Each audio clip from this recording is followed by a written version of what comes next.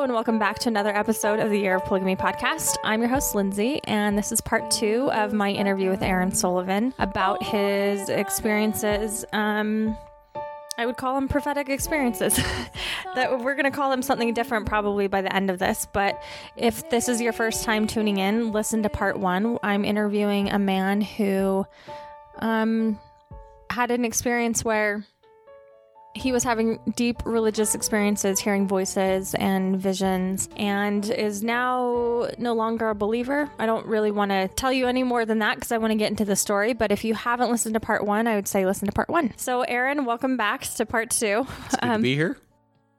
We're going to get into some pretty honest conversations about things. I asked before if there's anything that you don't want to talk about, and you were pretty open. So I am going to ask about some Mormon shame stuff. So we've kind of talked this through. If you have little ones in the room, just be mindful because we're just going to have a very frank conversation because, like I said on the first episode, it's really important to me to have people out there here that they're not alone. And I actually think that Aaron's experience is more common than people realize. And Aaron believes that as well. And so hopefully if people hear this, they can understand that they're not the only ones that have kind of experienced things this way. So Aaron, welcome back.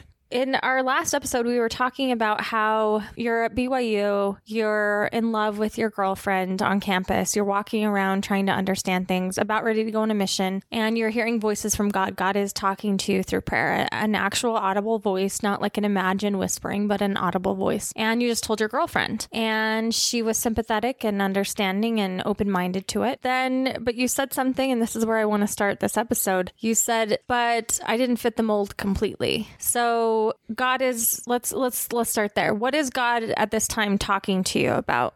At this point in time, God is starting to talk to me about my life ahead, a little bit about what it might look like and choices that I need to make, where my career is going to go, just in terms of not so much like this is the job you're going to be doing, but this is the kind of life you're going to have.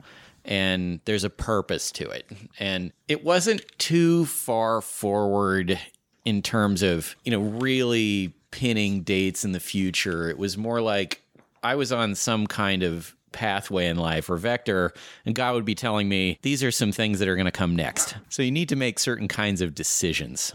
You need to stay focused on this experience you're having with me, God, because the longer we do this together, the more your future is going to roll out in front of you and make sense. And I'm going to start asking you to do things that are more challenging and harder, but I'm also going to tell you more about this future so that you're more prepared for it, so that you can have more confidence in the decisions you're making. And, there's some rewards in this for you, even though it's hard. And God would tell me I was special. I'm jumping ahead just a little bit to say this, but not just a few months further forward into that next summer, God told me that I was one of the most intelligent people on the planet, that I was more intelligent than Albert Einstein, explicitly Albert Einstein. Like the only genius, one of the only geniuses at the time. As a matter of comparison, and that I shouldn't tell anybody about this, but that, basically, Aaron, you need to know this. You need to accept these things about yourself. This is real. These are little evidences of it. Here's how you can prove that you're this smart. Here's the ways in which it matters. So that fed a certain degree of what, in hindsight to me now, feels like, building up my confidence that this experience was somehow legitimate and I was starting to accept myself in this regard. I would look back on it now as a piece of that. But I also think that there's an aspect of this kind of religious experience that can start to gear people into a form of narcissism. I think it's a matter of sense-making of one's experience. If they think that they're having this special divine experience and God is talking to them, well, this must have certain implications or meaning. And I think I was beginning to accept that this was probably real, and things that God would tell me in some cases would serve as, evidence that, God would offer me these little tests, these little scenarios. I'm going to tell you about this. I'm going to explain that. I'm going to tell you what's about to happen, and then it will, so you can accept this, Aaron. And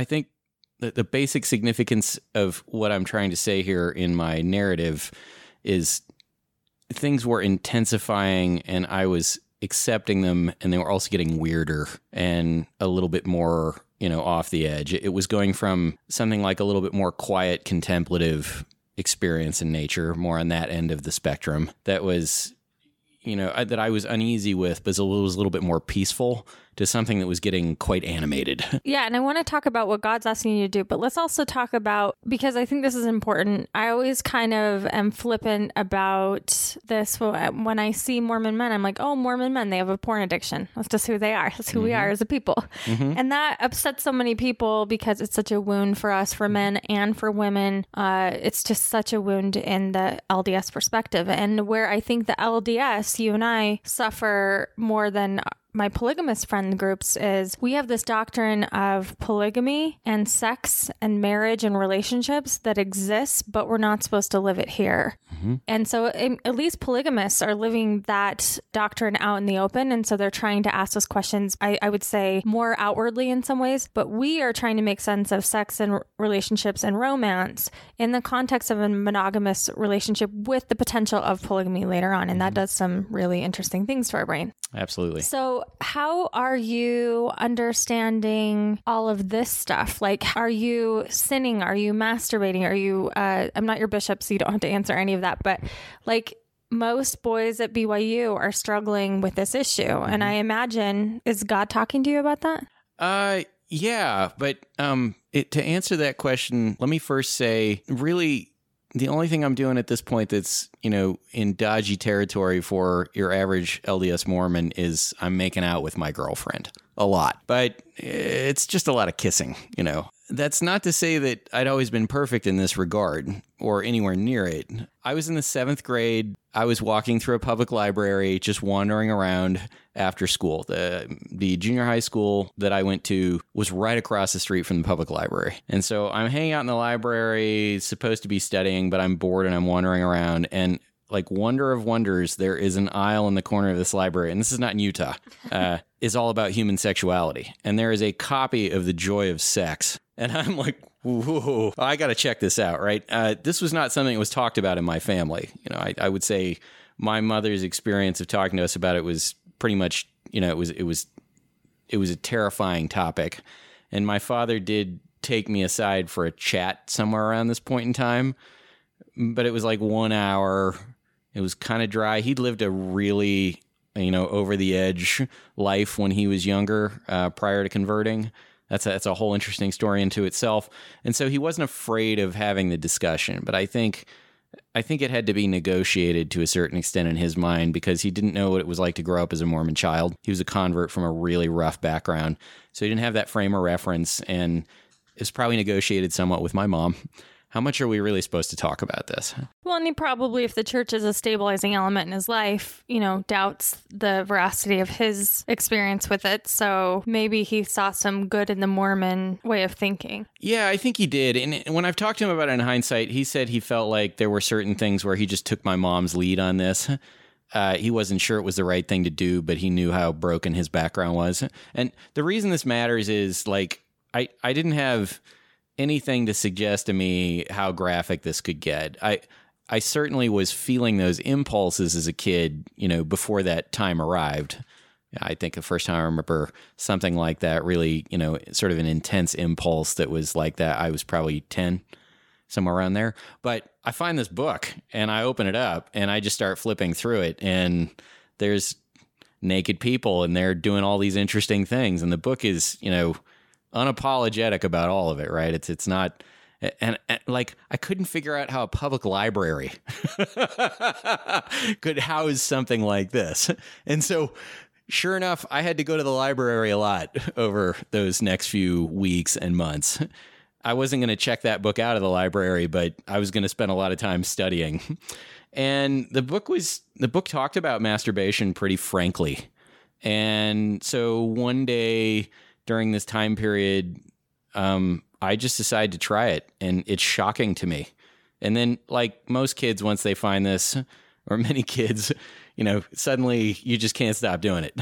And then it was only after that I started to realize what it was that I was doing and that it was wrong in Mormon standards. So there was no shame about it at first, but I knew I shouldn't be looking at pictures of naked people talking about sex. I knew that, right? But I didn't realize that specific activity with oneself was wrong. Did I have an inkling that I was probably doing something I shouldn't be? Yeah, but did I know what the standard consequences were and the path to repentance and the gravity of it by the environment I grew up in? Not really. And so, I'm doing it for a while, and then we're prepping to go on a youth temple trip. And of course, you have to interview, and this question comes up. Do you masturbate? And it was right in there with the law of chastity. It was asked as a follow-up question. And the bishop I had at the time was a really nice dude. He didn't really, I don't think he took any pleasure in this discussion at all. He tried to normalize it to the extent I think he could with the boys around him. The older boys, like my older brothers that had this guy as a bishop, headed off to college, their missions, had stories of this guy being really easy on them about this. And telling them it was pretty normal and they just needed to work at it. But I just lied in the interview process. I said I didn't do it. And then I would go to the temple and I would feel this anxiety that these ordinances were not legitimate, or I was staining the temple somehow, or I was driving the spirit away, and I was selfish about it. And I worried that, people's ordinances were being performed illegitimately and they didn't count where I was in there involved, but I didn't stop and kept this up for a few years. And I had moments where I was just about to go tell my bishop, and then my dad became the bishop. Oh my gosh. And then even then I was like, all right, I can talk to him about this. I can do it. Sometimes this would develop to a degree of guilt and shame and self-loathing, and I felt like I just couldn't stop. There were times when I fantasized about like not having genitals, or what if they got cut off or something like that, so I just wouldn't feel this anymore. And I didn't follow through on any of that. I just remember that being this really intense sadness and frustration and anxiety and guilt, like, why can't I stop doing this? And what extremes do I need to be willing to go to make this stop? And of course, you read those scriptures about, pluck your eye out, things like that, right? So, yeah. So there was a degree to which I contemplated that as a teenager. And this is in the mix of everything you and I talked about earlier, which was I didn't take most of this all that seriously. But man, it's strange to me now how willing I was to just beat the shit out of myself on these topics for not having accepted all the rest of those things very much. And then at some point, I was a heavy computer user as a little kid, and I got on the internet early. A good friend of mine and I discovered once you were on the internet, well, actually, this was pre-internet. We were doing this on bulletin boards, but you could find a lot of pornography back then if you knew where to look, and it was free. And of course, my parents were not. It's not like today where a lot of Mormon families will say the computer needs to be out in the open and you got to police it really hard and all the rest of that. It was just this thing that dweebs did. So, we had a collection, and that was the coolest thing about, bulletin boards and the internet and high-end graphics cards you could buy at the time. One day I was up in our household office looking at porn, just still porn. And my mother was vacuuming, and she popped open the door to the office and she saw what I was looking at. And I did what I could to like shut it off right away and hide it, but she knew what she saw. And over the next few hours, what ensued was this terrible back and forth tirade all over the house, with periods of silence and then periods of yelling and sadness and tears with her. And then my dad got home, and my siblings were mostly gone from the house at this point. I'm the youngest, so it was mostly between me and them. But I can remember at one point sitting in my room, the door was shut, my mom cracked it open and had 2 or 3 more minutes things to say, with my dad just standing there staring at me, I was just feeling so humiliated and so awful, and like I was the worst person in the world. And my mom in her primary voice said, "Aaron, have you been masturbating?" I don't feel bad about it now. I didn't feel bad about it then, but there was something about my mom's primary voice saying that that just like it just broke something. And within an hour, I was down in my house's basement in the little office my dad had constructed, where he would have people over as bishop to interview them, so he could do this from home. And I'm telling him my story and what's going on. And yeah, Dad, I've been doing this. And for the life that he'd led, he was really cool about it, but it was super embarrassing. And he was not of the mindset of, you just try your best. He was more willing to condemn it and say it was bad, but he was also willing to say there are way more boys coming to talk to me about this and men than what you realize. But Aaron, it's bad. You can't go to the temple. You can't do these other things if you don't stop. You have to stop. Well, what did you feel when he said that? Well, it took me from wandering around feeling all this guilt and shame, but I couldn't bring myself to talk to him, to like, well, here I am and we're talking. I'm in the middle of all this terrible pain. So like, I am going to do this, right? Like, I have been suffering for long enough. This is a miserable experience. It stopped being a matter of willpower, whether or not I was going to do it. That's how things tend to work with me when I change in my life. Is I don't really do much of anything by willpower. I can do it or I'm not going to do it. Yeah. Right. And after this conversation, he basically said to me, I'm going to check in with you from time to time on this, but you need to stop. And I didn't find all this advice like by reading it, but it's funny when you go back and read about like general authorities talking in, priesthood meetings, other things like that about what to do to control this habit. I would lay in bed at night and sing hymns to myself, trying not to do it.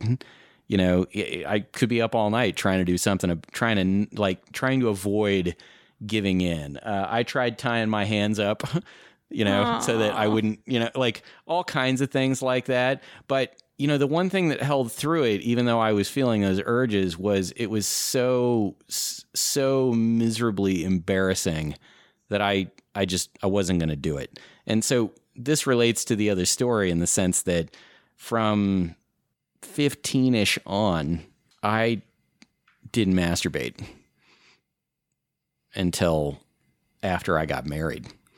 Like, it just shut off. And the longer I shut it off, the easier it was not to do it. Now, I'm not saying I had a perfect record. 2 or 3 times in the presence of some friend of mine that I was hanging out with or something else, a bunch of pornography, I did it. And then I didn't go confess.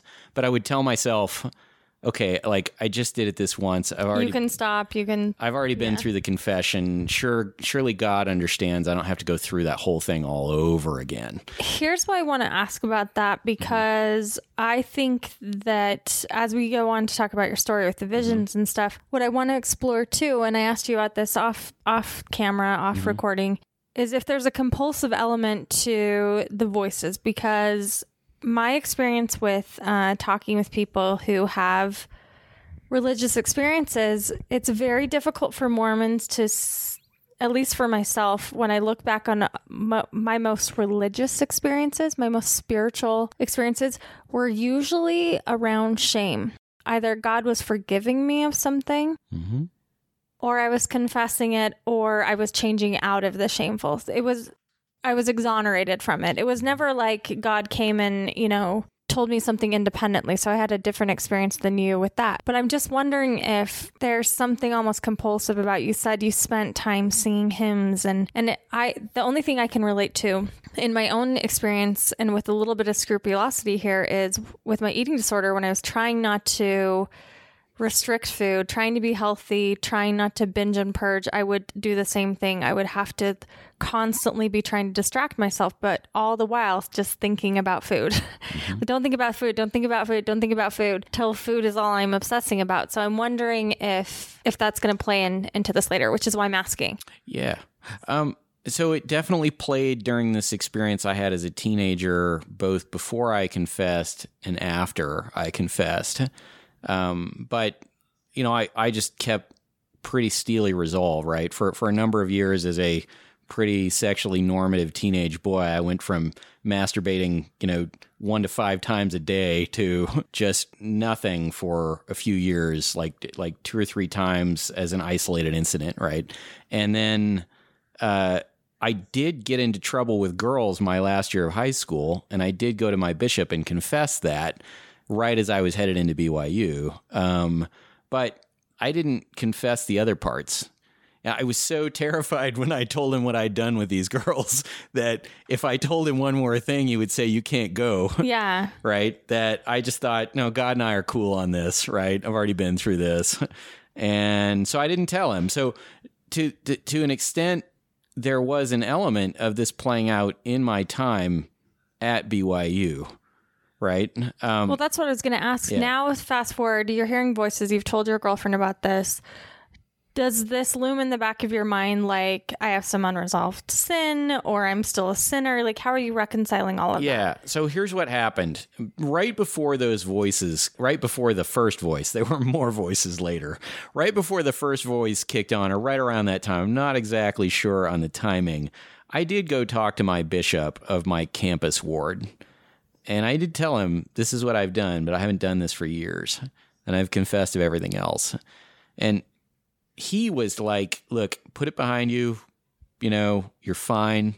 You're telling me this is not an issue. I just want you to like, just, it's behind you now, right? Don't think about it. Don't worry about it. Don't obsess about it. Don't worry about your own worthiness. You told me it's over. It's done. You're fine. Move on. Right. In hindsight, that was great advice. And that was it, right? So for the next, to your question about like, did I feel guilt or shame about this? In my case, no. I didn't. It's not that sexuality and challenges there didn't come back. I can talk about that in a minute. It's that in this particular sense, it didn't. And as these voices were kicking on and I was having this deeply religious experience, I went that way for 9 months, 10 months, maybe a little bit longer, where by most of those standards, I was pure. Was I consuming all the right media? No, I probably watched some movies that people wouldn't approve of. Nothing like that would have gone to anybody's extreme. But you found a way to intellectualize it and sort of make sense of it. Yeah. And I didn't look at any more pornography, and it's funny, I did, just because I love trolling people at the time, I did get on chat rooms with people that were into that, and I tormented them, right? Like projecting your own old like judgment onto someone else. Yeah, I would torment people in chat rooms that wanted to talk about this stuff because I thought it was funny for a little while. But I would say by my own personal estimate of myself, I was living quite worthily. And then as my relationship with my girlfriend progressed, we got into, we crossed a couple of lines. Mormon lines. Yeah. What's that? Mormon lines. Yeah, Mormon lines. I mean, what other lines are there in this context? We broke some rules that I clearly understood I have to go talk to the bishop about. We have to go talk to the bishop about. And what is God saying to you at this point? You are screwing this up. You need to stop this. Yes. By that point in time, he had told me she's the one, right? You guys are going to get married and all the rest of that. But, God was telling me, I was surprised that the voice didn't leave. Okay. I was surprised the voice didn't leave, that it was... Because the idea in Mormonism, right, is that you offend the Spirit, the Holy Ghost leaves. That's right. You don't have direction, but God's still there when you're sinning. Yeah, and now God's getting angry with me about some of this, and God's telling me I need to stop and I need to make it right. And I would say to some extent I took that as fodder to go talk to the next bishop that I was with there. And he got very upset with me when I told him. And you confessed about your girlfriend is what you mean? Yeah. My bishop handed me the miracle forgiveness, that bishop, and said, you need to read this and you need to stop this. And, you're going on a mission in the not too distant future and all the rest of that. And, this nonsense needs to stop. To your question earlier about, can this intensify your experience? Yes, it did. We've skipped a lot of time jumping forward on this in terms of what was going on with my spiritual experiences. I am referencing God, but by this point, there are more voices. There are other voices. They are, by my understanding, other divine angelic beings. Angels. Yeah, probably. Or, Can you tell us a few specifics? And do you mind sharing the example that you shared with me? Because when I asked you what it was like, because I asked Aaron when I first met, I said, okay, well, I have a really active imagination. I can see myself almost imagining a voice or almost imagining God talking to me. What was it like for you, Aaron? And what did you tell me? What was it like? Well, I saw an angel for real, right?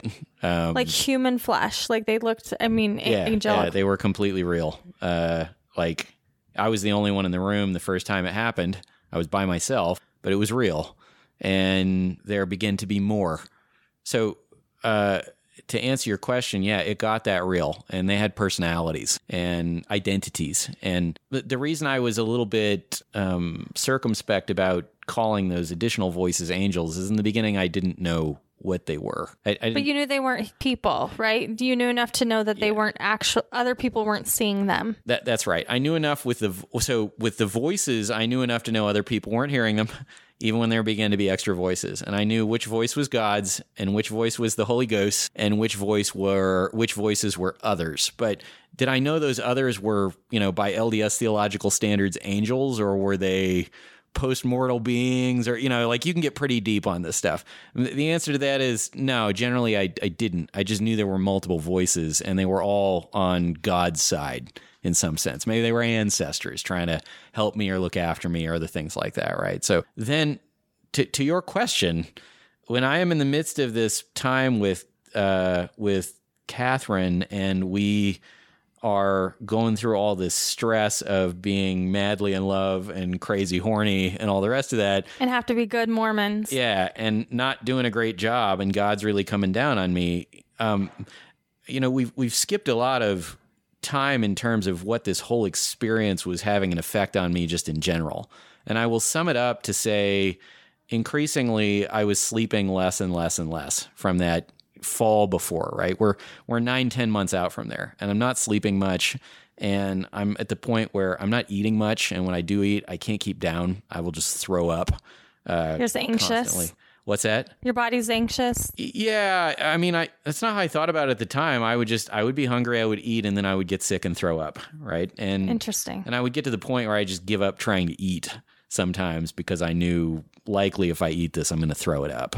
I had a physical fitness class where there was a skin pinch and some other things like that to test for body fat. And I can remember the person that was doing it for the university, after we'd run our mile and done all these other fitness things, said, if I hadn't seen you do some of that stuff and you weren't well dressed and I didn't know you were here, I would say you are suffering from pretty solid malnutrition. That's my estimate of you. You have that little body fat. So were people worried about you? Could they tell a change was occurring? Yeah. Catherine could see that this whole experience was intensifying, and we spent a lot more time talking about it. And I would tell her that I felt unwell and had headaches all the time. And sometimes I was a pretty miserable person to be around because, A, I felt terrible. B, God's talking to me all the time, and this is really starting to go to my head, and these other things are going on, and I'm starting to develop a complex, and I'm projecting a lot of all the, sort of negative and miserable aspects of this experience onto other people around me. And my mom would see me just once every so often at this point, and she's worried. So I can remember we would go to like a Costco. And I wanted to be financially independent. I was working at this point. I didn't want to be beholden to my parents. So I was really intent on going my own way. But she would say, I'm coming down, let's visit. We go to a Costco, and she would just load up her van.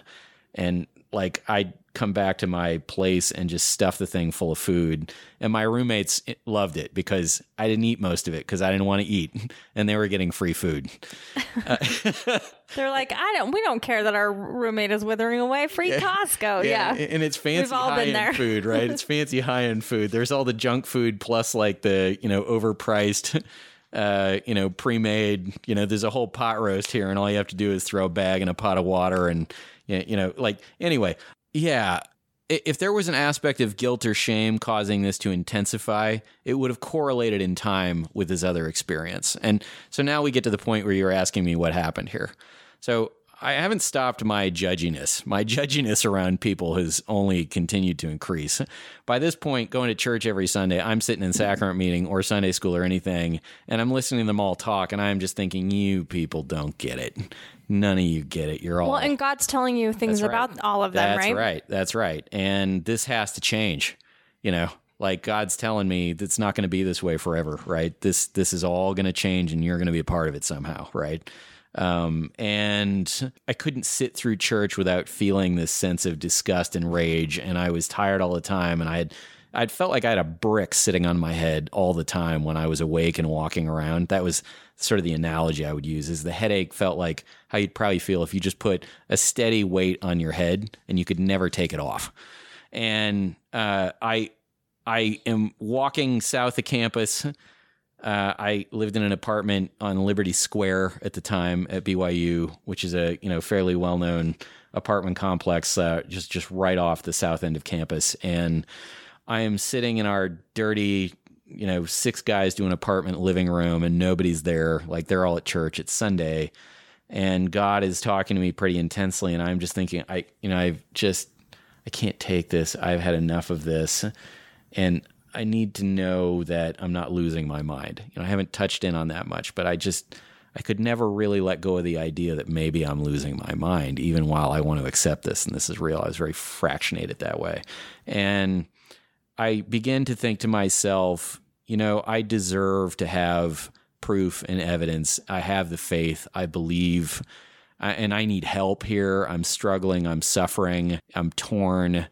I sat there on my couch, just staring straight forward in this room with dirty college carpet and, and old furniture. And I began to think to myself, well, if I believe I can see this, I can have a miracle. And slowly, as proof that this is all real and the church is true, the angel Moroni faded into the room. And he looked a lot like the one portrayed in the LDS artwork.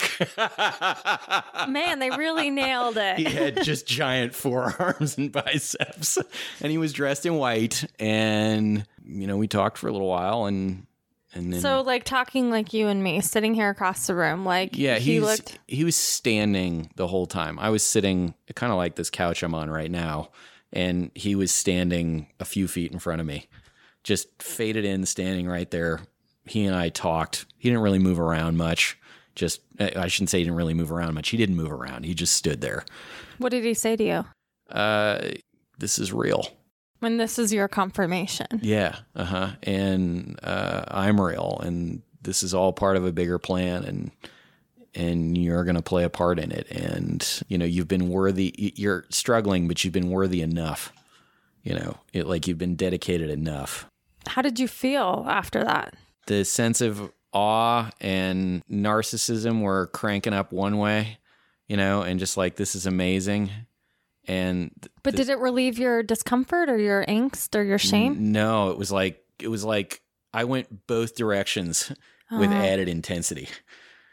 Like moments of this is real and oh no, now I'm seeing people. Yep. Yeah. That's right. I went from God's voice to multiple voices to now I'm seeing things.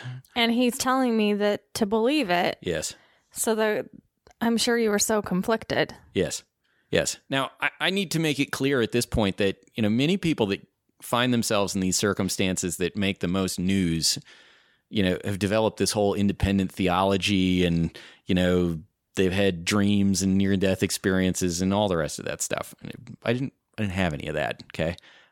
I just knew what God was telling me and that the end of the world was coming in not too many years, and I was going to play an important part of it, and I was going to help fix some of this screwiness in the church. You weren't ready to take up the mantle, the one mighty and strong yet, but it sounds like you could have been headed there. Yeah. In fact, in this same period of time over the course of a few months here, probably, the sequence I can't quite nail down in my memory at this point, but coincident in all these experiences was another one where God told me that, and again, like theologians can argue this. It's just my experience. God told me I was the rod. Okay. And when you and I talked at that brunch, I couldn't remember exactly what this was, but God told me I was the rod. Is it because your name's Aaron? I don't know. To be honest with you, that's funny you should say that. But I was reading my scriptures. I was taking Old Testament classes at this point, classes on Isaiah, all the rest of that. I had a guy that was popular in sort of LDS books and literature on Isaiah that wrote about Isaiah's poetry. Lund, I think, was his name. Mm-hmm. He was a teacher of mine that summer, and somehow I stumbled across these passages, and I'm reading about it, and God tells me, "That's you. That's you. You're that person. You're that figure here." So now you're seeing angels. It's getting more intense. Do you start seeing more beings? Yes. Yeah. So this is the summer of 1997. I left university at the end of 1997 to go home and prepare for a mission. During this time period, I'm having up and down experiences with my girlfriend. I tell her I know we're supposed to get married, but I don't want to do it. I'm only doing it because God wants me to. God tells me I can't go down my path unless we get married at some point. It's so romantic. I don't really want to be with you, but God tells me we have to. This future of mine is getting a little bit more vivid. I'm the rod, and we're not too many years out before this is really all going to flip on. I'm starting to get some senses that like the church is going to reach out to me at some point. Or I need to go up there and announce myself, but I'm terrified to do this and I'm not quite ready. And Catherine's still the only person I've really talked to. Once or twice, I sat down with other people that I knew that I thought I could trust, and I started to kind of nudge around the edges of this. I remember like sharing my patriarchal blessing, doing a little exchange on that with a college roommate of mine and trying to get into this a little bit. And I could tell he thought it was a little weird. In some sense, I felt accepted and like, I'm not quite sure what's up with you. I thought you were more normal. And I just want to say, in my experience in this, and this is why it's important for me to have you tell your story, because I've heard this story repeated over and over and over. In fact, it seems to, I don't know if we could get people to study this or something. At this age, there's a lot of missionaries mm-hmm. who start having visions on their mission, or mm-hmm. it starts intensifying at this age, and they make sense of voices as different things. So I just want to point out, like, this is not, I know it felt unique to you at the time, especially because you were the rod, which is a big deal. Mm-hmm. But a lot of people, I think more people than we realize, are probably having this experience. I would say if you're a Mormon listening to this, you probably know someone who's had some sort of iteration of this experience. But yours is intense in the sense that you're now meeting God face to face. I'm never seeing God in person. God is always a voice, but I am meeting angels and other people that, again, like, I'm not sure they're angels, but they're some kind of good. And I'm starting to be exposed to evil forces. Mostly I can just feel them. I don't generally see them, right? But I'm starting to be exposed to that. And it's really painful. Like, it's funny. I feel strange hearing people say this now, but I would have characterized it the same way. Sometimes you'll hear these folks that are prominent in our society today over the last few decades that think they're really tuned into God, and they think they're fighting for God, and something is going on with their health, like it was with mine. They'll say they're under spiritual attack. I had this experience of sort of being under spiritual attack. It was generally when I was behaving in ways where I thought I wasn't worthy, and then something would follow. And it was this horrifying, dark experience. Can you give me an example? Yeah, like just before I went in and confessed to my bishop about one of the things that Catherine and I had done, I was like, it was so, our experience together, she and I, was getting so intense and so heavy that I really wanted that, like, I was really going to push into us having sex right? And the whole time this is going on, God is like yelling at me. The angels are yelling at me. Like, the other voice is like, stop, stop, stop, stop, stop, stop, stop. And I'm just, no, screw Everybody all you, shut right? up. Yeah, that's right. I am going to do this anyway. And that night and the next couple of days, I would have these periods of like paralysis. I would be laying there and I would feel this just terrible sadness and darkness, like this just ferocious sense that I'm under attack come over me. And all I could do is just kind of lay there and endure these waves of like misery and guilt and shame and loss. And, it was strange, but it was sort of immobilizing to go through this experience. And I shared that it was going on once or twice with Catherine, but mostly I kept this to myself, and mostly it was at night.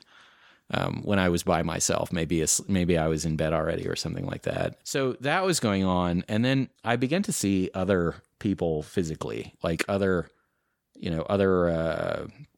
beings would just appear and they would be there.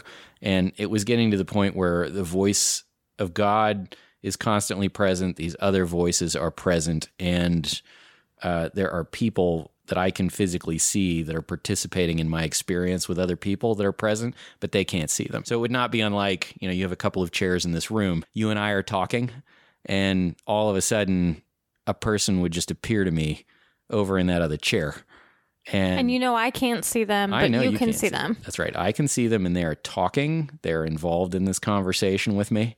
They're listening to you. Is it distracting to you? Like, would they talk over me and talk over you, so you're getting frustrated?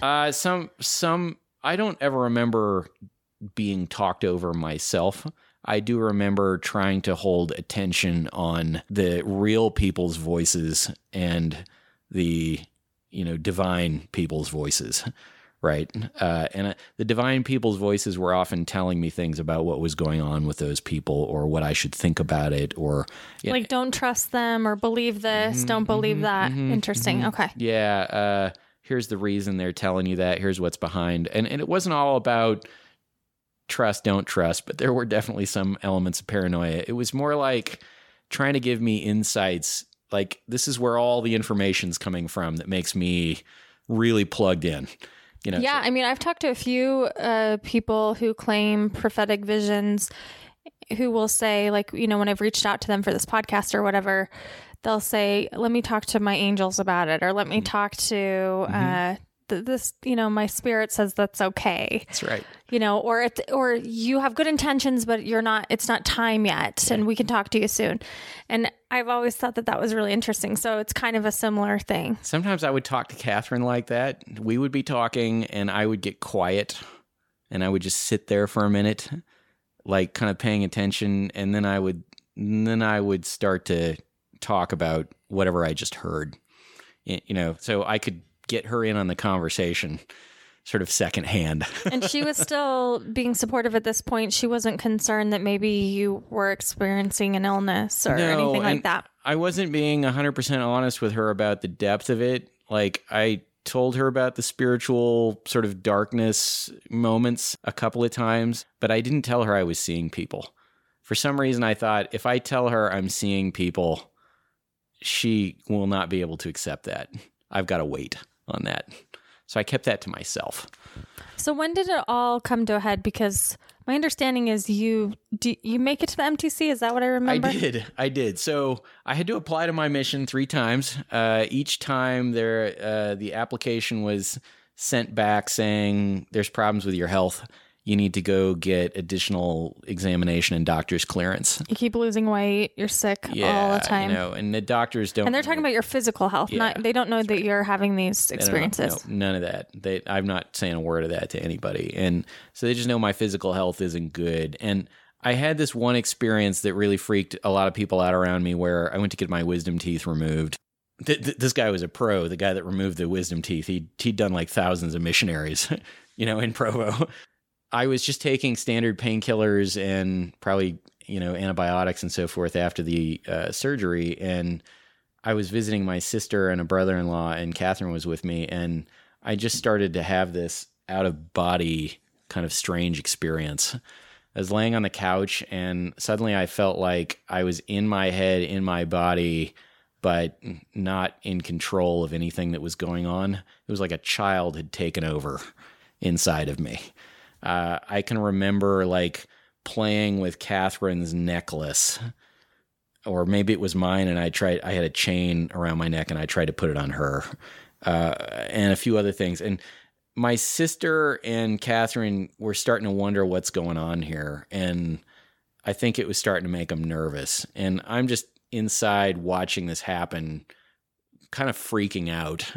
Like I'm not in control of any of this and I'm stuck. And they took me to the emergency room and the doctors were, just checking my heart rate and a few other things, right? We have no idea what's wrong here. He just started taking these meds. Maybe that's what's going on. I'm just laying there on one of those flat, like, examination beds, right? And slowly I come to. I don't know, I think I was probably there 45 minutes or an hour, and I just sit up and I'm back in control. And everything's fine. And they asked me what happened, and I said it was like a child took over me, right? Just unwieldy, like toddler child. And I was stuck in there and I couldn't get out. And so, all this information kind of accumulates and has me going to see doctors and so forth. But eventually, by the next year, in the early spring, I had a mission application accepted. Toronto, Canada, Mandarin Chinese speaking. I was going to go into the MTC, and I can remember feeling kind of stoked. That, whereas I hadn't wanted to go on a mission before, I was like, well, you know what? I can let I can let some of this fly. Missions are where this stuff is supposed to happen. So I'm not going to tell everybody everything, but I'm going to have a kick-ass mission. You don't have to keep it in so much anymore. That's right. And I'm going to change the world. Like, I have gospel insights nobody else has got. I am fully plugged in. Well, and already at BYU, you'd sort of repressed some of your feelings. You got in trouble quite publicly for that. And then, you're trying to make sense of that. So I can imagine it was an exciting... Yeah. Or maybe you were optimistic about it. No, like both. It was exciting and I was optimistic, and I got into the MTC. I was only there for a month. They sent me home after a month. I'll get to that in just a minute. But I can remember sitting there in the orientation where at the time, the parents sit down and, the missionaries sit down and then the parents get sent out and then you're on your own. I just remember thinking, I am ready for this. I am just going to rock this thing. And I was feeling really excited because the year 2000 is, it's 1998. I'm going to come back. I'm going to come back super worthy. I converted all these people. I'm going to marry my wife in a Mormon temple, and this thing is just going to take off, and, I'm going to get plugged in and like save the world, right? That's the kind of enthusiasm I was feeling. They knew I had health problems, and I told, there were warnings I gave to my companions and my teachers, like, there might be times when I need to go leave the room and get something to eat. I might have to throw up. I don't know why this is happening, but this is just an aspect of my life that I deal with. And I did okay for 3-4 weeks. I can remember some of the other like missionaries in my group in my room were in that emotional pressure cooker of, being in the MTC and not sure they're worthy, and the language is hard because it's Chinese and all the rest of that. And I remember one night, like in the middle of the night, it's dark, and one of the missionaries in my room in the other bunk just bursts out crying. I'm not learning the language. I'm not worthy, all the rest of that. And I sat up and I was like, shut up. Stop being a wuss. You're good enough for this. God will help you figure it out. Stop being such a coward. You think you've been through hard times? Like, I have been through harder times. My health sucks. I'm not even going into all the details of the stuff I've suffered through. You're going to be fine. Just shut up and go through it.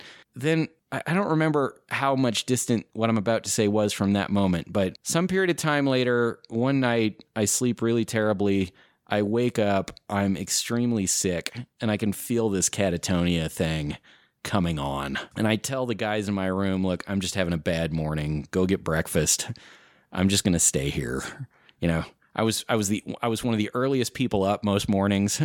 I was singing in the shower. I was like super enthusiastic. And so they could tell something was wrong, and they'd heard me talk that, I've got some health problems. And I lay there in bed, and the feeling just gets worse, and that sense of attack comes on, and the feeling of being trapped in my body comes on. And let's talk about the attack, because I think when you first told me, you told me that it sounded like, when Joseph Smith talks about being attacked by those evil spirits, right? Yeah, that's what it was. And I couldn't figure out why, but I just felt horrible inside and overwhelmed, and the sickness, the stuff that would make me throw up, and the headache and the fatigue. It was all in a cocktail, just very intense. And, my eyes are watering and they're bloodshot, and I got stuff coming out just mucus and slobber, and like I'm starting to stiffen up and feel like I've lost control of myself. And they come back from breakfast into the room, and they know something weird is going on, so they're like, "Hey, let's give you a blessing." So they pull one of the desk chairs from this MTC room out, and they help me out of bed, and they sit me down in this chair. And I can barely move, right? I mean, they're having to handle me mostly to get me into this chair. And, and they're starting to get nervous even as they're doing this, like, oh, what the hell is going on? I didn't realize it at the time, but my skin was changing color. Like I was starting to go a little blue, and they could see this. And I'm sitting there in the chair just shaking and, just gagging, and snot's coming out my nose, and I nearly wet myself, and they're trying to give me a blessing. And that one missionary that I chewed out, like, he's given the blessing, and it is such a scary experience for him that, again, he starts to weep in the middle of the blessing, and they just wrap it up. The other missionary's like, stop, just, and I start to heave, and they get me to the bathroom, and I throw up, and I pee all over the place. And they're like, okay, something's wrong. And so they two of the guys in that room just basically carry me down to the medical center at the MTC. And they put me on one of those examination beds again. And I smell like piss, and, and I'm a mess, and they don't know what's wrong. And my heart rate is down in like the high 20s, and my skin is blue, and they're very nervous about it, but nothing else seems wrong. And they're like, heart rate's really low. Something's dangerous here, but it's no history of like anything. What the hell is going on? And so I'm just laying there, and my color's starting to return. And my main companion, the guy that shared the bunk with me, he is off in a room nearby with one of the medical center attendants, this old gal. I'm sure she's seen everything at the MTC. And she's asking him, like, what do you know about this? I don't know. He just said he has, like, blood sugar problems and these other things. And, like he's told us all about it. He's been fine. Well, is he lonely? No. Is he sad? No. Does he miss his girlfriend? No. Like, he's been great. He's been fine. I don't know what's going on here. And I'm laying there in this catatonic state thinking, how dare she? How dare she do this? How dare she suspect my devotion, my faith, whatever? But I'm stuck in this thing. And then, true to form, like it's less than an hour and I come to. And they give me a couple of like glucose tablets because they're worried it's my blood sugar. They tell me to chew it up and just hang around for a while. And they talk to me. They ask a couple of things. And I just tell them, look, I don't know what this is. I've seen a bunch of doctors, and, it comes and goes, and I'll be fine. And not too long later, they send me up to the MTC president's office. And he basically tells me, you're going home. You're done with your mission. And this is not fair. And I have worked, and tried to stay faithful and all the rest of that. And how dare you send me home in this? I remember asking him something like, where's Nephi's courage? Where's the promise here, right? Like, I'm willing to do this. Like, we believe in a God that intervenes. I know that happens. Like, you can't send me home. This is part of my mission. This is part of the life I am supposed to have. And you're taking it away from me. And I was, he was trying to talk me out of it and say, you have to go. At one point he said, look, we can't take on the risk knowing you have some strange medical problem. If you were to die here, that would be a terrible thing, and it would subject us to a lot of liability. And it's not smart for you. It's not smart for us. You need to get well. And I said, you can't take this away from me. And I'm questioning your faith if you think I can't get over this. And he said, I'll tell you what, if you can get better before your group leaves to go out, into the mission field, then you're going to have to work hard to learn the language, but you can come back and go with them.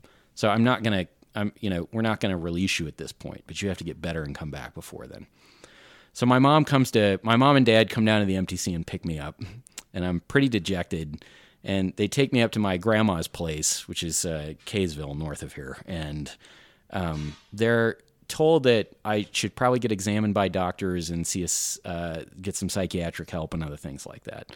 And they take me to see a Mormon shrink. Still no one knows that you're seeing visions yet. No, I'm not telling anybody. And the Mormon shrink, she talks to my parents are in the room for part of it. She's talking to me. This is what normally happens. These are things we see. This is the service we provide. And, I'm seeing her for a few appointments in this interim space just after I'm out of the MTC for it's a few days a week. And at one point, it's just me and her together, and she's talking to me, and I just don't trust this lady. She's asking me all these probing questions, and I am positive if I tell her what's really going on, she's going to have me committed or something like that. And at one point, she's telling me, I want you to keep a notebook, and if you're not willing to tell me about these things, I just want you to write everything down. We can't clear you and say that you're better unless you can process this stuff with me. And I think I don't quite know at the time, but in hindsight, maybe they thought I could just get it all cleared up then. I don't know what they had in mind. I wasn't paying that much attention to the dynamics going on around me. I don't know why. I just kind of that screwed up and that worried about what everybody would think and everything else. But I didn't write much down in the notebook, and she began to be frustrated with me on some of these appointments. And at one point she said to me, I can't work with this if you don't write these things down. And it seems like you don't trust me, and I'm really trying to help you. Why don't you trust me? And I just went on a tirade, and I sat there in that chair, and I just, everything I could think of to insult her and the practice and why I couldn't trust her. And, I don't remember the whole experience. I do remember that she was teary when it was over, and that was the last appointment we ever had. And then I went up to live with my parents near Boise, in Meridian, Idaho area. And they decided to take me to the stake president there. And that stake president believed in some strange forms of medicine. Homeopathy, that his specific thing was he knew this guy that claimed to be a neurolinguistic programmer, NLP is what they called it. And I went and saw this stake president, and my dad and mom were with me, and he was telling me, I've seen this guy work miracles. I've seen him cure cancer. I've seen him work with people that are schizophrenic. He claimed this one lady, her eyes would change color in front of people. She would, she had such, schizophrenia or something like that. And that this guy was not LDS, but he could heal me. He was a miracle worker. And they gave me a blessing, and in the blessing, the stake president promised me, you will be healed if you go see this guy. His name was, you know what? I shouldn't name him. I'd love to name him, but I shouldn't name him. He was a nice dude. I went up to go see him, and something about talking to him, I didn't think of it at the time like it was quack medicine. I want to make that clear. I was taking the stake president at his word. Okay, here we go, right? Even if this guy isn't a member. And in my conversation with him, he could see something about me practicing his craft, right, that made me want to trust him and accept what he was saying. And I wasn't going to tell him everything that was going on, but I was going to let him in on little things here and there. And he had this method where the idea with NLP, the way he practiced it was, you fix this by getting up and moving and paying attention to which side of your body you're favoring while you're talking certain ways. And, this is linked to your physical motion is linked to your behavior. And if you want to change your behavior, pay attention to what you're doing physically when you're behaving that way, and you can fix it by doing something else, right? And I saw him a bunch of times, and in the beginning I was super hopeful, and I was going through the drills. I would walk around in circles and figure eights trying to work this out. I would see him for an hour, a few hours, and then go home and do this. And we had people coming to visit, but the time is ticking by. And are you still hearing voices and seeing visions? Oh yeah. And I've got roughly 8 weeks before this group goes out, and I've burned a good chunk of that first one with the LDS psychiatrist, right? And so I'm up there, and I'm working with this guy, and I know the clock is ticking, and I'm trying to get better. And he, this therapist, this NLP therapist, he is talking to me in ways that are helping me feel better. I'm feeling measurably better in some ways. In other ways, I'm not, but I'm still hearing voices and seeing everything. So there's got to be something to what this guy is doing. It's, the stake president promised a blessing. So then my progress sort of halts, stops getting any better. And we have been to see some other doctors. I've been to see a neurologist. I've gotten checked for brain tumors, all kinds of other things like that. Because I would leak out a little bit of like, I'm really suffering psychologically, and the headaches and all that, yeah. And I remember one neurologist asked me, one of the neurologists asked me, "Are you having premonition?" And like that, I just had this brief moment of panic, like, oh no, he knows what's going on. Like, I don't know how he knows what's going on, but somebody just pegged me, and like, I've got to get away from this, right? And so I wasn't doing much to see real doctors. The one thing I had done that I'd really considered was I had one doctor that was a family friend tell me, maybe you ought to consider some antidepressants. But I thought to take one of those would be to be faithless, and to take one of those would be to admit to myself that I had real psychological problems and this was not divine. And I just wasn't willing to do it. And so I keep seeing this other guy, and the time is ticking down, and I'm beginning to panic that I'm not going to get back in time. And I'm going to the stake president saying this isn't working. And I'm going to the therapist and saying this isn't working. And I'm getting much more intense with the therapist. And he gets upset with me in one session in this process. And he goes, you know what you need to do, Aaron? You need to throw this whole situation away and start over. Drop the religion, drop the mission, drop the family, drop the commitments, drop the girlfriend, drop everything. Like, go someplace where you can just start over. I can't fix you. You're not going to get any better unless you just, like, something's going on that you're not willing to give up, and you need to give it up. And if you don't, like, you can keep coming to see me, but I'm just going to keep telling you this. And like, we're done here.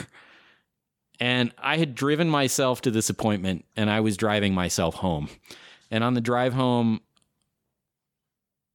we haven't talked about this much, but throughout this process, as it got more intense, I frequently contemplated how nice it would be to be dead. Just, you don't exist, you're pain-free.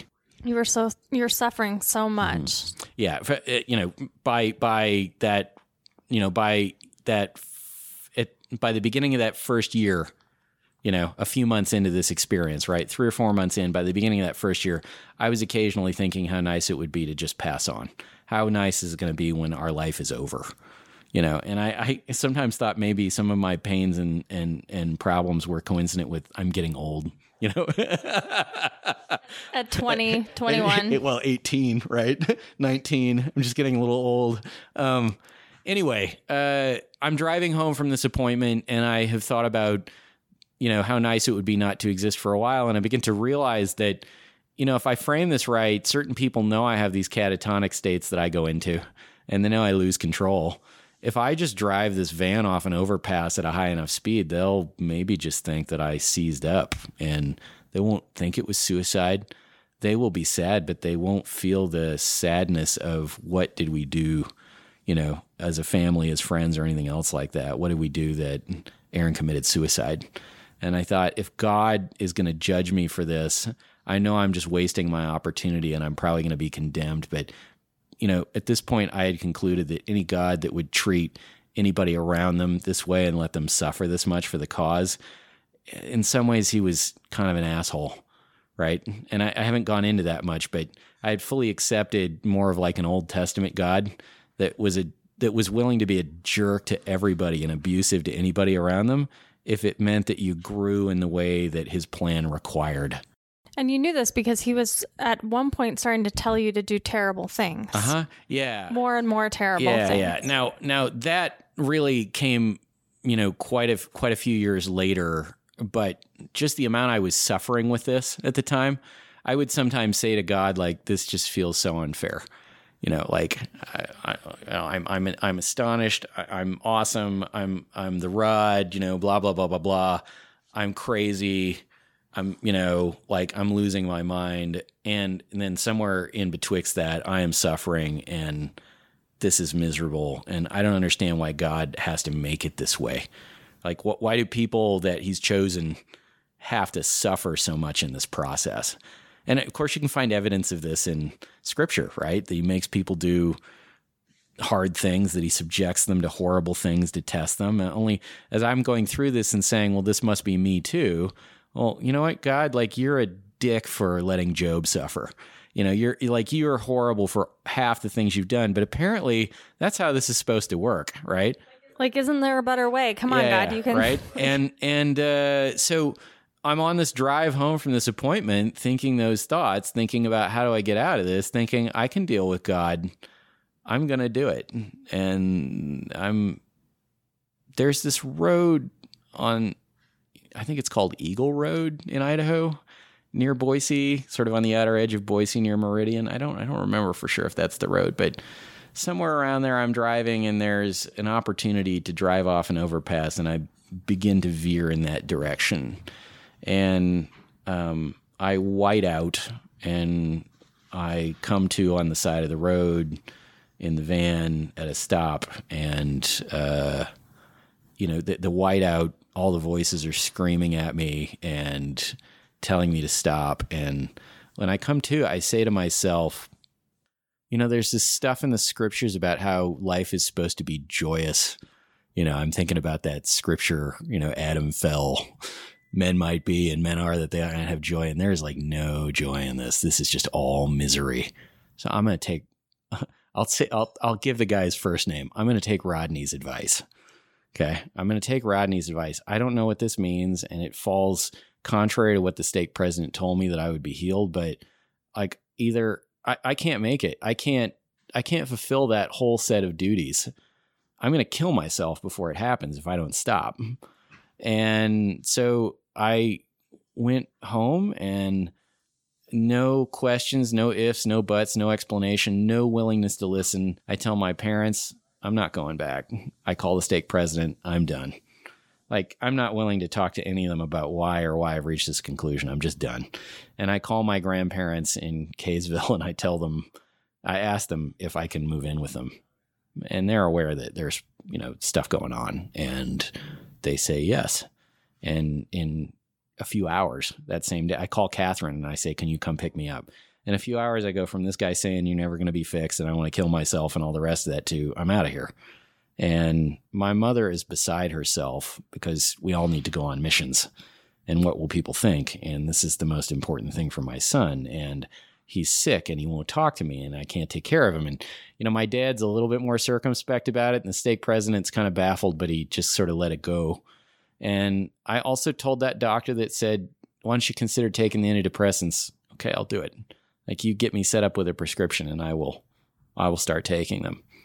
And I move in with my grandparents and I do what Rodney says. I drop it all and I start taking the antidepressants. And in a month, it was gradual, but over the course of about a month, all of those voices and the visions and everything else just snapped out of existence. Just stopped. Snapped is not the right word. They faded out and then they were just gone. So as your antidepressant, and you said it was Celexa, right? Yeah, Are you okay saying that? That's interesting because that's what I was given to at that age.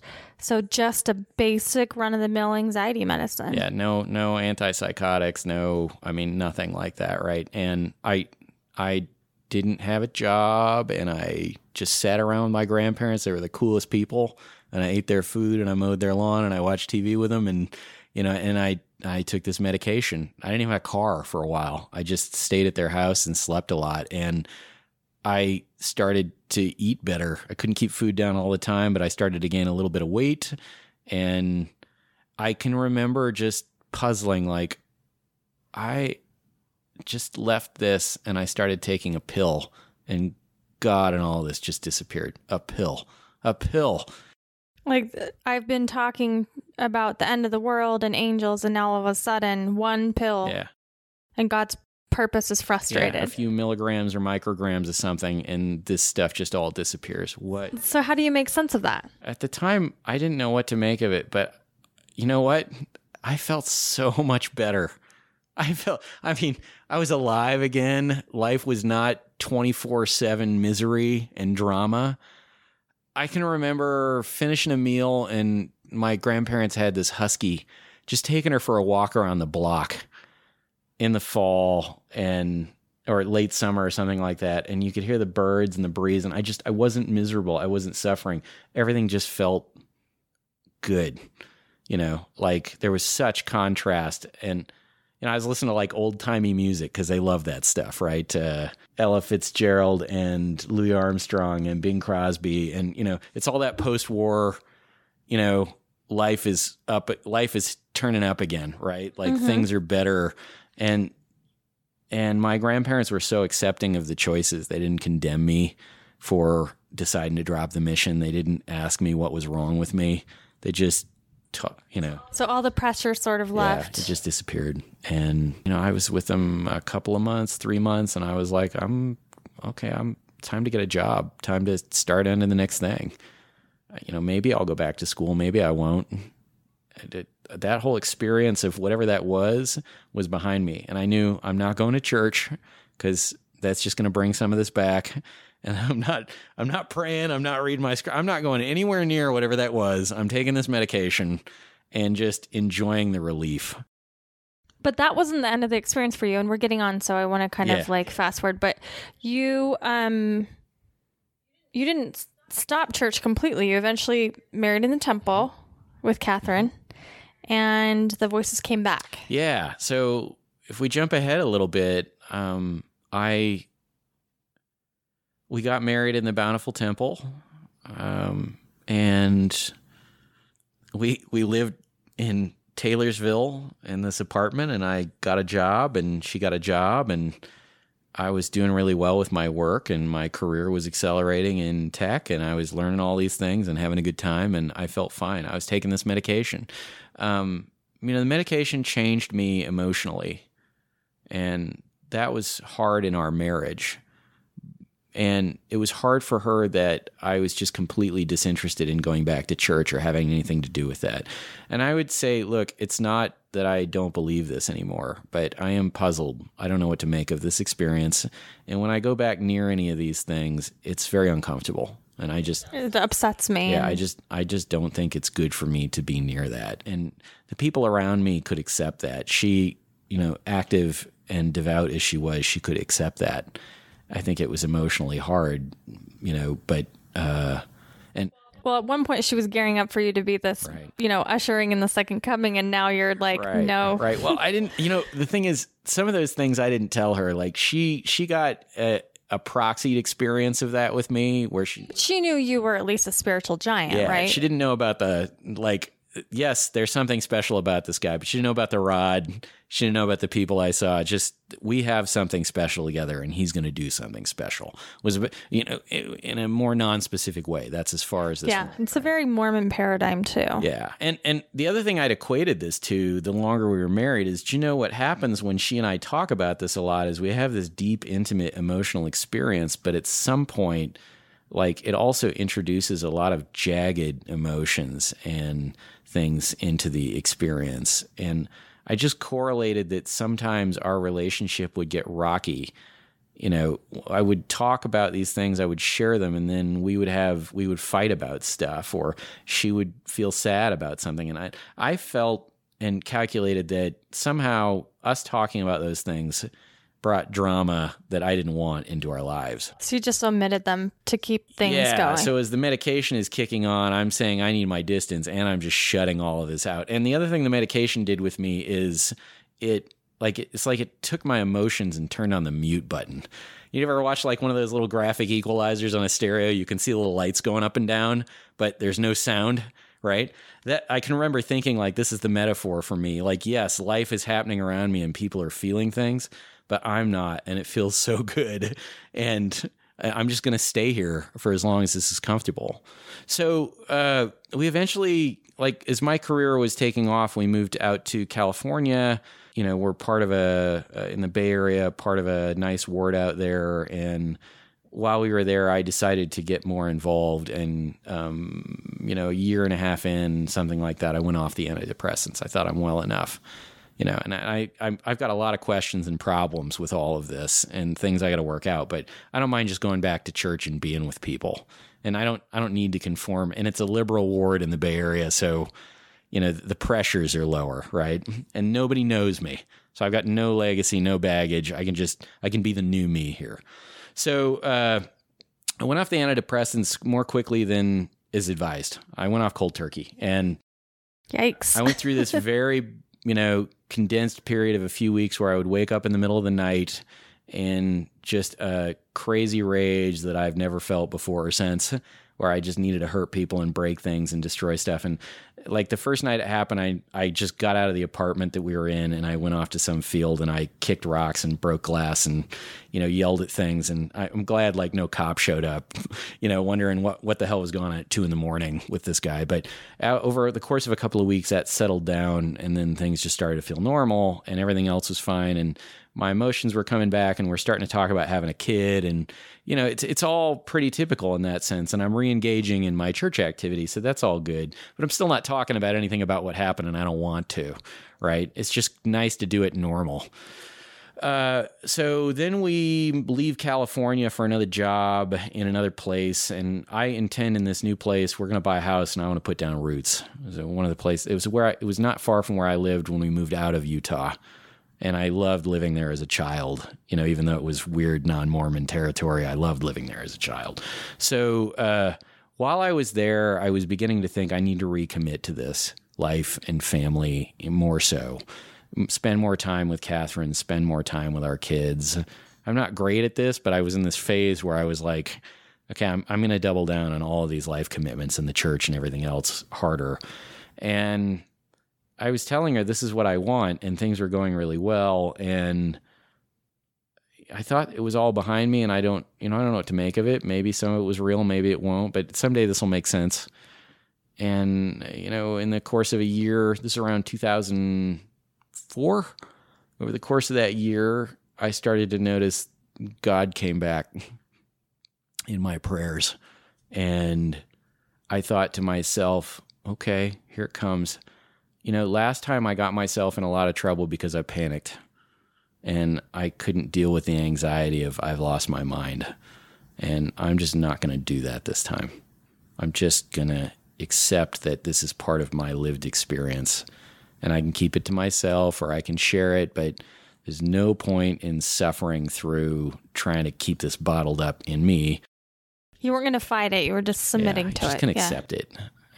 And it was a gentle experience at first on the way back, and I didn't ever get any answers for how a pill could make that go away from God. No insights in that regard. I can remember thinking about maybe I went off track for a little while, and now I'm back. You just need like a timeout, and now it's back to Rod of Aaron. I can recover this. And hey, by the way, like the year 2000 went by and the world didn't end. Maybe that's because I wasn't ready. Yeah. So you're trying to make sense of it. Yeah. So do they increase? Do they get more intense? They did. So it cranked up over the course of the next few years. By 2008, 2009, it was as intense as it had ever been with people and voices and everything else. But I just kept my career going, and I went to church, and I just kept it away from everybody. And I didn't really talk to her about it either. And as it intensified, some really weird things came back that were hard for me to deal with. God began to challenge me in certain ways again. Only now, I'm married. So, there's not the same pressures about sexuality. And I'm a full adult taking care of myself. And I don't really have to be beholden to anybody, and I have my own private spaces, and I have my kids, and I'm good with my church activity, and I'm active in my calling. So I'm not putting off markers that I have to be nervous around other people around with my behavior, but God is telling me about how this is coming back on. I'm still the rod. At one point, I send a letter to one of my stake presidents, and I tell him, hey, look, man, I just need to talk to somebody about this, and you're one of my authorities. And I've been worried that this runs against the grain of the church, and I don't know what it means, but it's been present in my life for a long time. This is what I think God is telling me. This is a little bit about what the experience is like. Can you help me? I think if this is really from God, you can help me confirm this, right? And if it's not from God or I'm doing something wrong, you can help me with that. He came down to my ward, from some distance, and we sat for a couple hours one night and talked. And I could tell he was pretty nervous about this. One of the things he told me was, Aaron, I'm not a theologian, so I don't know what to make of half the stuff you've written in here and told me. I went into some detail about what I thought I was going to do and how this was going to play out. If I ever got to prophesying for other people, it was quietly on paper like this, but it was explicit. Well, this is what I want to ask you. Did God ever ask you to practice polygamy? And before you answer, I feel like I'm going to guess that he says yes, because Mormons have to contend with this. And people that I know that experience any sort of level of this, for males, it goes to polygamy. And for women, it usually goes to their mothering or something like that. And so was God asking you stuff like that? Theological things like that? So around this point in time, after I'd talked with the stake president, he didn't really have many answers, and I'm walking away disappointed. Around this point in time, God tells me that part of this process is restoration, and that I am going to have a polygamous afterlife. And it didn't resolve itself all up front. It's going to start by marrying somebody. And he pointed out who it was. And this really bothered me because it seemed inappropriate, this particular person. And that's what I want to point out too. People that I've heard talk about this, I asked you earlier about the OCD thing, because now that I understand OCD, it runs in my family. Sometimes the thing you are the most afraid of, and you ruminate on, and like I said, how women focus on their children.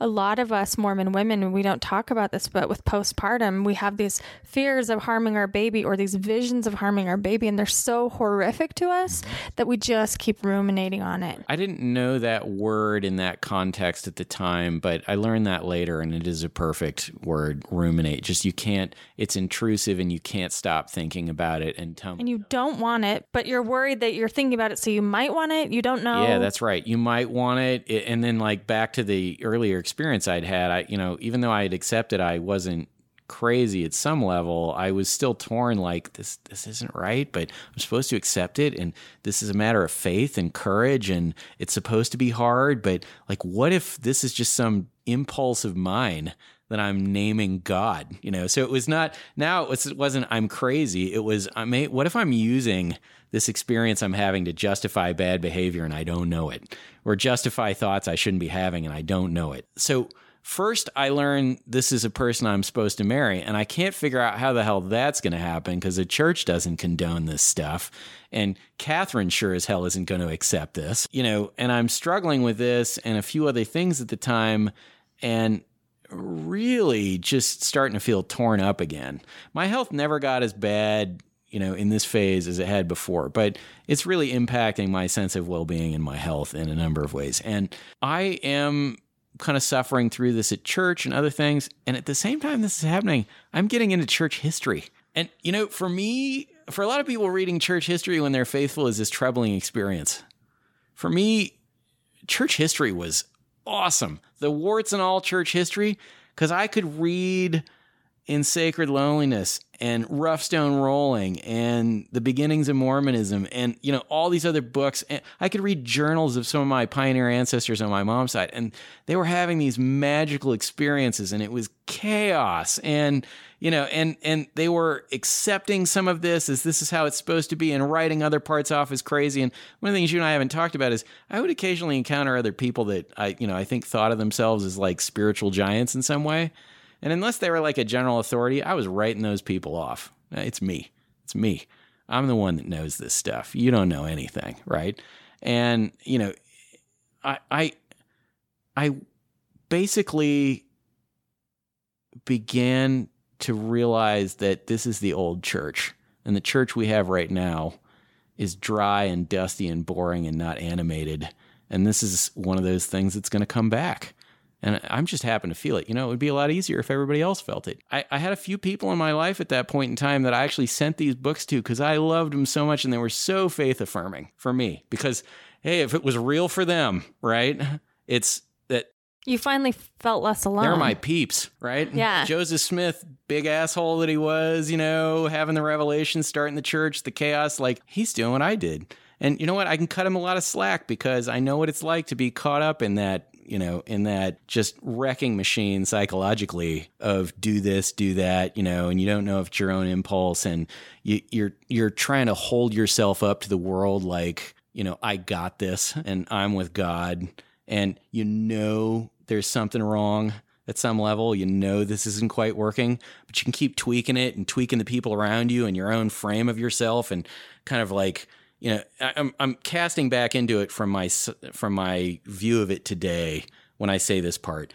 But you can trick yourself, okay? You can basically convince yourself that somehow this is how it's supposed to be, even though it's messy. You can write. Well, to say another way, I think sometimes our brains are always looking for evidence to confirm what we know, right? They say confirmation bias is inherent in our species because so true. We need to be right so we can survive. We need to make the right decision so we can survive. So we're always looking for evidence that our impulses are backed up by. Yeah. And I needed to be right so that this whole experience could be right, so the church could be right, so I could be right, so I could accept that this wasn't just some stupid psychological disorder, that it wasn't the pill, that I was that special, that somehow this whole experience was justified. And so how did it end for you? How did that all change? So I mentioned earlier, I'm sending books to people that I know and love, and they're leaving the church, and I'm so disappointed.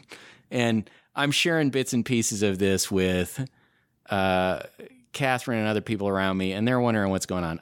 I was one of those Sunday school teachers by this point in time that, some chunk of the ward just loved because I was such a provocateur with the lessons and the doctrine, and some other chunk just were very destabilized the way that I would present things. I wasn't out telling them new prophecy, but I was forcing them to come to grips with like the scriptures that were. I was forcing them to come to grips with the idea of like chopping somebody's head off because God told you to. Like, really, people, you were in this lesson and Nephi did it. If we're going to liken the scriptures unto ourselves, what would you do if God asked you to do that, right? Like, yeah, and really you're exploring your own questions, right? The own limits of your own ethics and morals. That's right. And I used to ask people periodically a question without letting them in on what was going on. But hey, you're a Christian believer. You believe in Abraham, So let's just say you're driving to work one day and an angel pops up in the seat next to you, or Jesus does, or something like that. And he tells you all these things. And, after a period of time, you're pretty sure this is real and it's divine and you can't just wave it away. And you wonder if it's your mind or not, but God keeps telling you it's real, and you've got something that you think qualifies as evidence. And then he tells you you need to kill your neighbors or kill your family, and it's a commandment. What are you going to do? This is God talking to you. You accept this. What's the right answer to you at this point? Well, I would watch people that I would ask this question contemplate it, thrash on it a bit. The vast majority of them said, you know what, in the end, I just wouldn't do it. I would say, no, God, that crosses my moral boundary. I am unwilling to do it. And I would tell them, that basically means you're not as faithful. You're telling me that you're unwilling to do it. That means you're not as faithful. Can you accept that about yourself? And I didn't want to push them into doing some abhorrent moral act, but no, but you were grappling with this yourself, right? Like you were. And so that's why I want to talk about Julie Rowe as promised in just a minute, but tell us how it sort of ends for you. And then I want to, let's sort of dig into the context. Skipping over a few things here.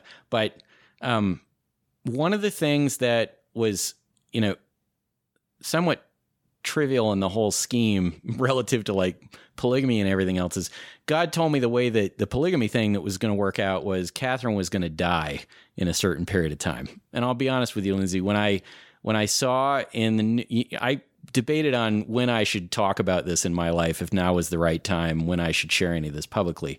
But when I saw in those news stories about Chad Daybell saying his wife was going to die, like that this is a critical part of the story, something clicked in me. And I thought, I don't think me telling the story is going to fix this, but there is really clear evidence that somebody else went through some kind of similar experience, only they took it someplace that, like we all know, is morally abhorrent. And I don't know. Well, and that's why I want to say this too. Yeah. Like, you are not the only one that has experienced this. I've heard the story over and over and over again, and I mean this. And I know some of you out there listening, death fantasies are what happens when the brain can't make sense of something, when you've come to every other thing. And so, like, if you're being asked to do horrible things, polygamy or murder, who knows what God's telling you to do? It makes sense that you can't reconcile how your beloved wife or whatever makes sense of this. And so your brain has to come up with it. It must mean that she'll die. And this happens to so many people. It happens to people who are in unhappy relationships and they can't make sense of that. They can't actually take the actions to do that. It happens to people in good relationships who are so scared to lose it. It's happening I think in your case, probably because God was asking you, telling you, demanding, challenging you to do things that you knew that you probably couldn't live with eventually. Yeah, and the way that God presented this to me in this particular experience is, hey, I know I'm going to make this easier on you. You don't have to reconcile that somehow you have to pull this off in the modern day with a church that rejects this behavior and people that will reject it. The way this is going to work out, partially to address your weakness, Aaron, is, that's asshole God again. Partially to address your own weakness in this is Catherine's going to die. And I was 27 and I was reading something in my Doctrine and Covenants. I drew some correlation between something in Joseph Smith's life and mine, that it was going to be 12 years away. Right. So that's a good long time to stew on this. And to probably come out sideways in all kinds of weird ways. Like, she would take the kids and go on trips or go somewhere for a while by herself, and I would begin to feel panic that this is it. I just saw her for the last time, or she's going to get cancer and we're going to have to suffer through that. Or, I'm normally not the sort of person that really needs to be with people or even feels a lot of sadness or loneliness when I'm not around people I love. But I was very torn up at the idea that at some point she has to die to make this work, and it's my fault. And every day, every one of these moments could be the moment. And I didn't tell her about this either at the time. One of the other things, in order to kind of speed this up and bring it to closure for this part, one of the other things that God was starting to test me and tell me to do all these things that I didn't think were quite right, but they were basically placed to me as tests of faith and whether or not I could believe enough in my connection with God, whether my faith was strong enough that I could ignore everything else and just do what he asked. Abrahamic tests. Yeah, basically Abrahamic tests. And at one point, God told me I should look at porn on the internet, right?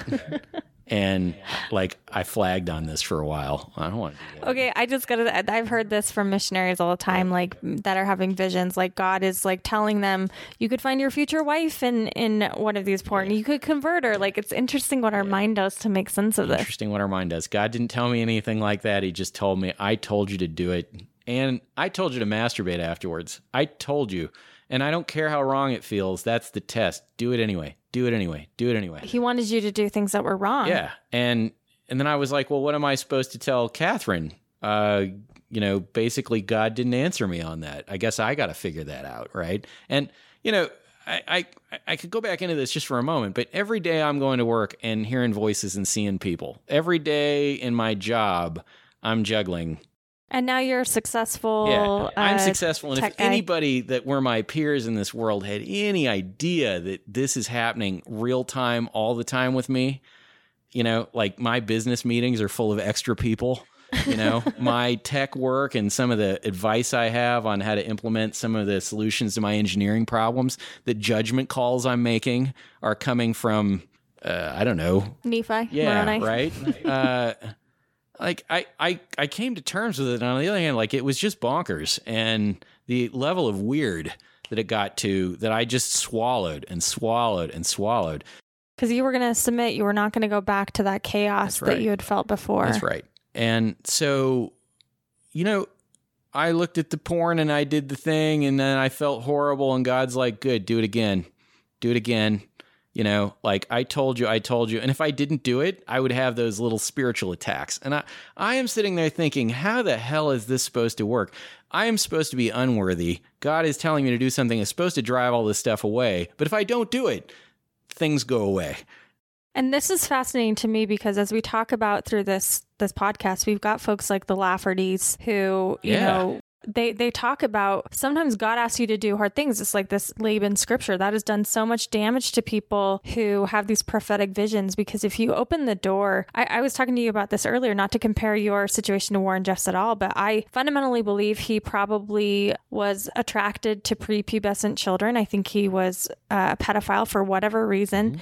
And he felt the urges so strongly, and yet he knew so strongly he was chosen that he couldn't reconcile the difference. And so that what made sense was to use the doctrine to justify his feelings. And I think it wasn't that you had these inclinations, but you were having this guilt. And so you were using the doctrine to make sense of that. And that's why I think your story is fascinating, because why didn't you turn into a Dan Lafferty? Why didn't you turn into a Warren Jeffs? And even Julie Rowe, people give her a lot of scorn. But I'm like, there's a woman who's trying to not turn her doctrine dark, even though That's right. You have all of this. That's right. I mean, what you talk about, how God's like desensitizing you to do things you should feel bad about. And the way that it happened to you, I think is so fascinating. I think our tradition should be paying more attention to things like this. Yeah. And again, if you know our history well enough, you know God did this with other divine callings, with other prophets. He told Brigham Young about blood atonement. You can say that was Brigham Young's mistake. He told Joseph Smith to lie to people for polygamy.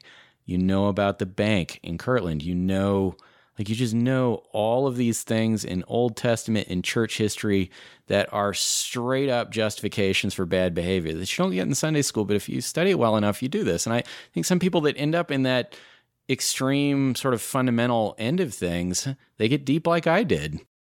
Well, and I remembered my point I was making with Warren Jeffs. I remember asking Roy, his son, how do you think your dad made sense of some of the horrific doctrines that he ended up enacting, And he said that his dad would often quote that quote attributed to Joseph Smith, which is, there are some things that if you even knew that God has asked me to do, you would kill me because they're so crazy to hear about, right? Mm-hmm. I'm paraphrasing. But once you have that theological door open, that Laban's head door open, that Abraham's door open, that's dangerous. Mm-hmm. Because here we see for years and years and years, you are fighting and fighting and fighting, and the fighting is the turmoil. And finally you submit, and God's still creating this conflict for you, right? God, I'm using God That's right. in air quotes. But at the time you thought it was God still. Yep. When did you finally stop believing it was God? Yeah, so I'm going through all this turmoil. It's starting to bring me down. I'm in my early 30s, and I'm laying in bed one night.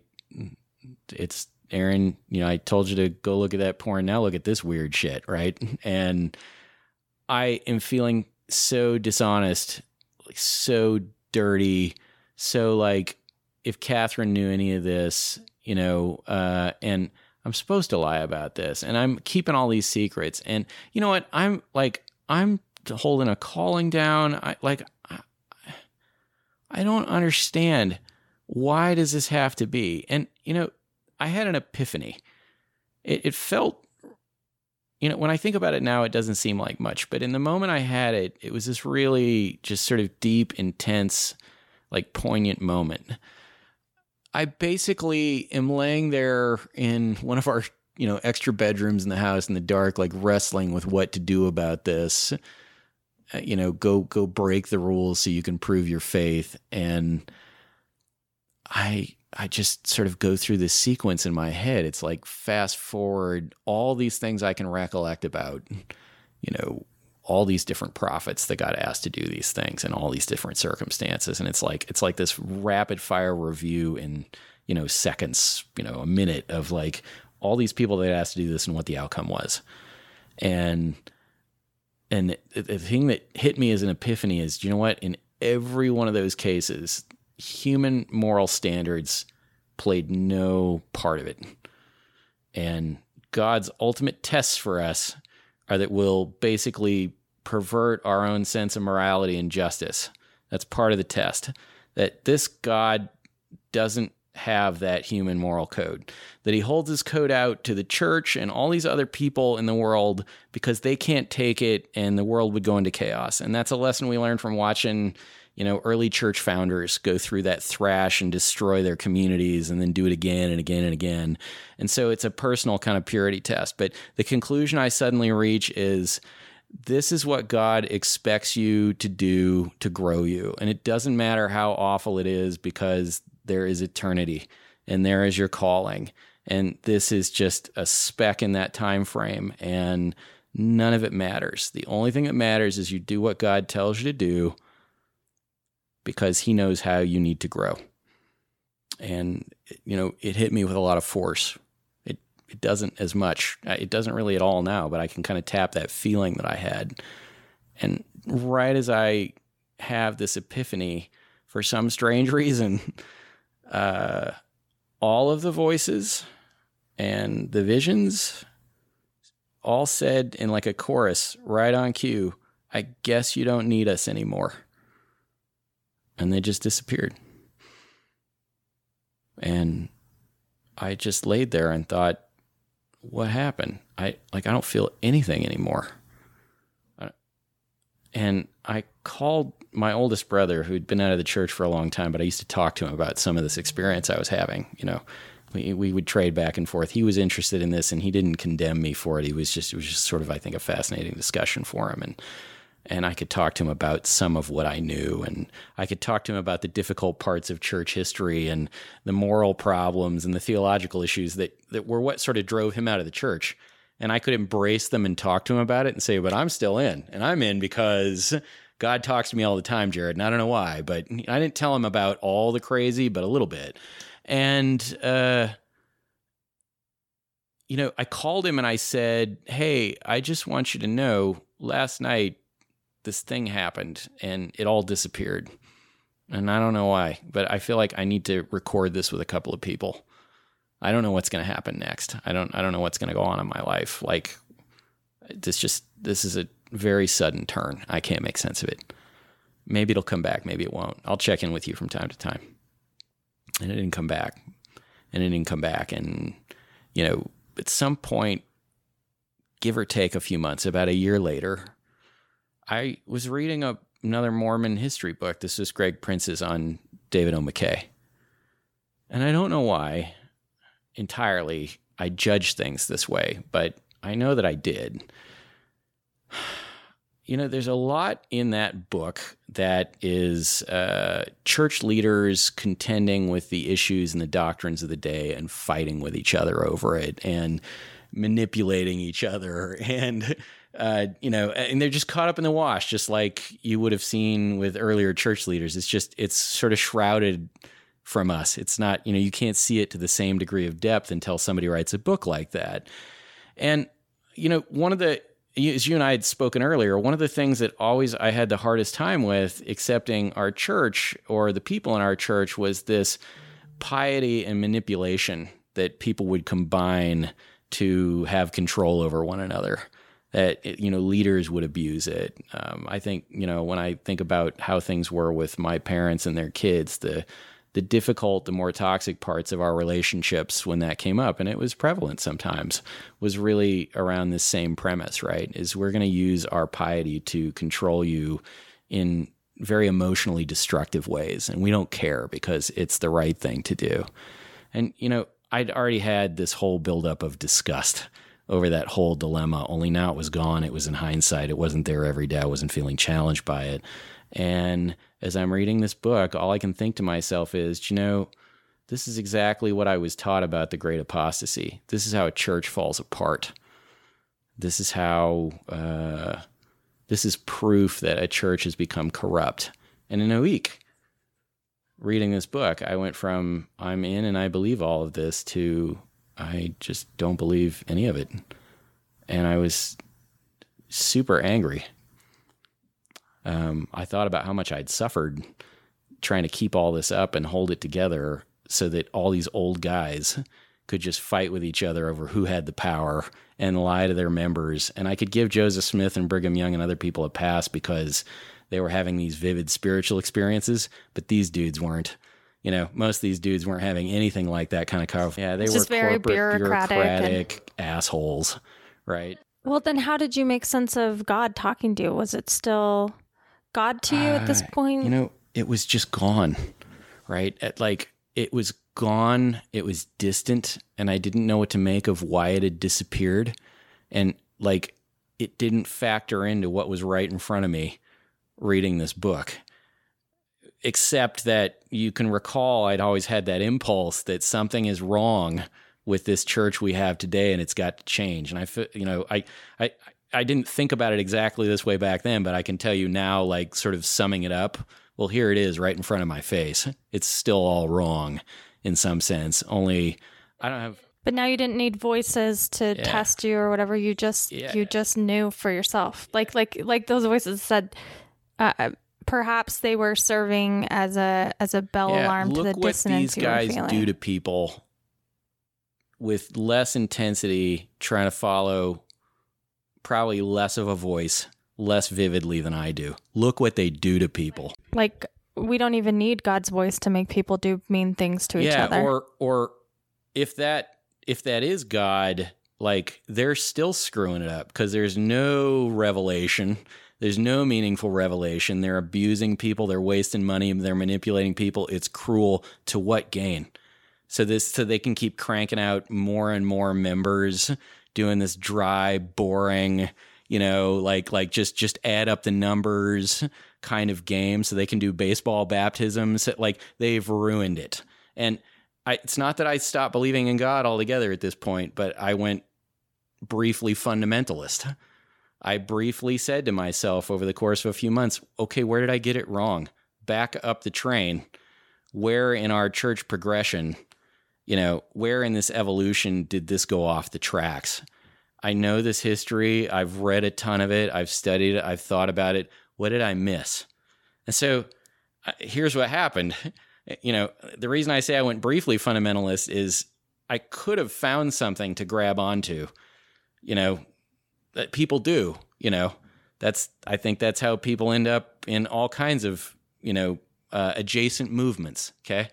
Is they find something that makes sense to them again that they can use to make this thing coherent.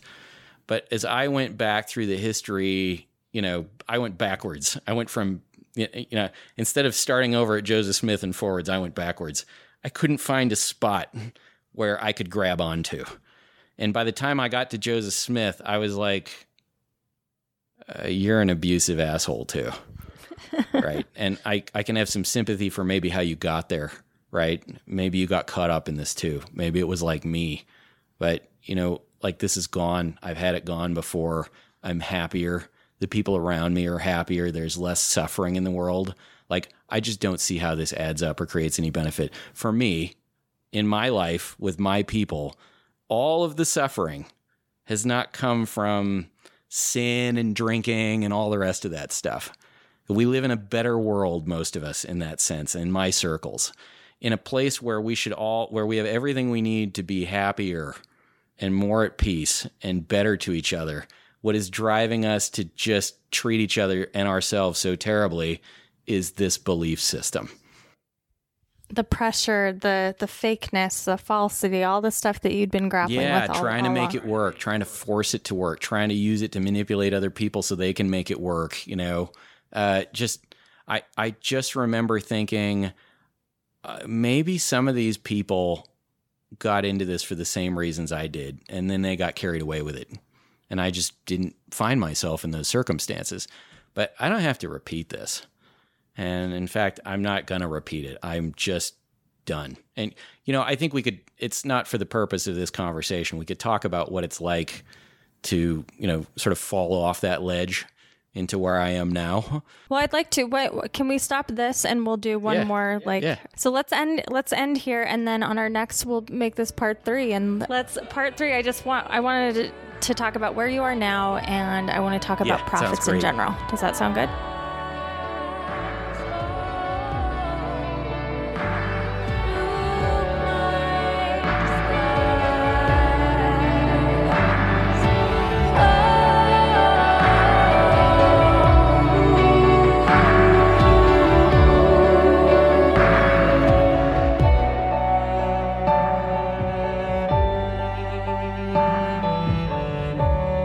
The song you just heard is called My Disguise by Mikkel Dowse.